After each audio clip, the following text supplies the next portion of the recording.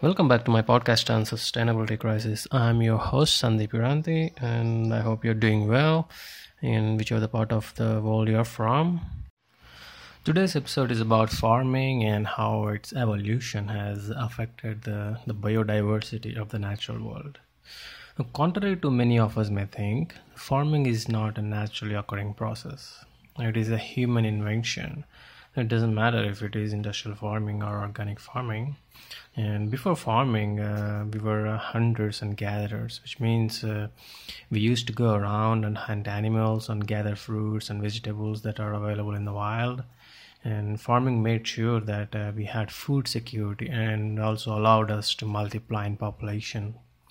And farming techniques and population growth went hand in hand for many ages, and in the process of higher yield, we domesticated many fruits and vegetables that resulted in modern day industrial farming of perfect size, color, and shape.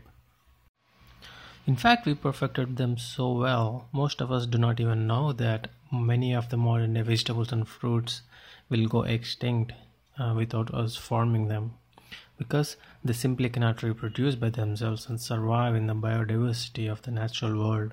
And some of the noticeable examples are corn and banana. So hypothetically, tomorrow, if we go extinct, then they will go extinct too. What I mean is, if you dig a hole and put a banana in there, then you will never see a banana tree coming up. This is because we domesticated not only animals but plants too, and we tamed them into a point where they cannot survive without modern form of agriculture.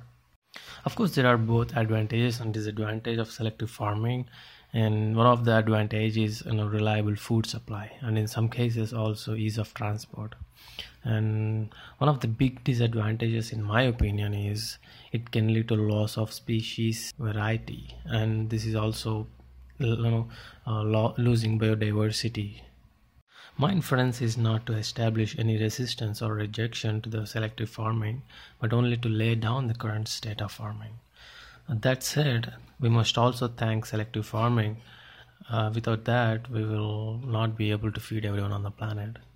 So again, in terms of social benefits, there is nothing inherent wrong with selective farming, but we all know that the devil is always in the details.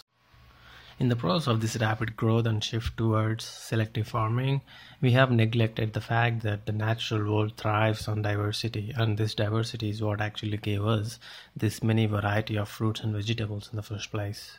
A very good example of this is infamous Green Wall of China in Gobi Desert, and China calls it Grain for Green program. The project is all about bringing back the forest that was destroyed long back. So what they did is plant monoculture forest, especially bamboo and eucalyptus and several others. And now the scientists call them the green deserts due to lack of biodiversity, and one of the biggest flaw is the dangers of monoculture planting. And almost a billion trees died from plague in the year 2000, and the result is that only 15% of the trees planted since 1949 are still alive.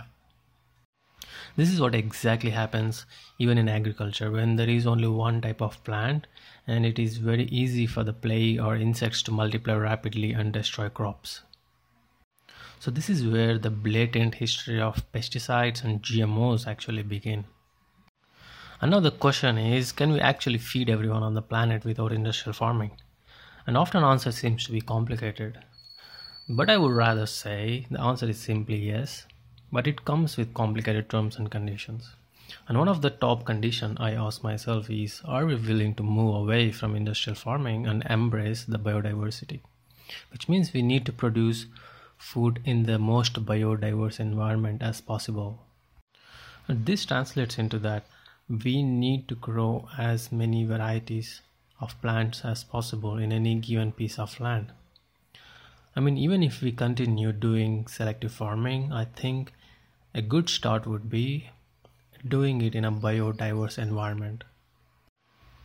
To answer the question briefly, we can feed everyone on the planet without industrial farming. And what we need is more farmers. This problem is exactly like population pyramid in Japan. There are more retired old people than working young people, which makes the pyramid inverted and collapse. So just like this, we have more people consuming food and less people producing them. So this inverted pyramid is actually strongly supported by the industrial farming. So if the solution of more people farming sounds naive, then we can always go back and rely on technology for solutions. Due to rapid rise in artificial intelligence and robotics, we could widen the base of that pyramid using technology. The issue with biodiversity is like Newton's third law. For every action, there is an equal and opposite reaction. And even the natural world works this way and balances out that shock energy which may arise. For example, overpopulated lions will overhunt and eventually die out by lack of food and reduce in population. But we humans with our big brains and intellect were able to protect ourselves from these small shocks. But we have created a global imbalance on many levels. It will balance out eventually. In our case, the impact will be not only affecting us, but also the rest of the planet. Well, in fact, the planet is just fine in astronomical terms. The little people like you and me and our lives are those will get affected dramatically. It is not that we are living in an open loop. We are a part of the Earth's biosphere. And an astronaut might very well understand this fact because an astronaut knows how hard it is to create life support system in outer space and how magical it is to have a thriving life support system that just works and we take it for granted here on Earth. We are deliberately destroying that life support system with our ignorance. So we are in this together. And if we have the capacity to take action, then we also have the responsibility to take action. So I hope you also take action according to what you're capable of. So that brings us to the end of the podcast, and I would love to hear from you. And I'm also open for a dialogue in a personal level. And please do send me your comments or inquiries via direct message or in the email in the description. If you have been listening, thank you for tuning in.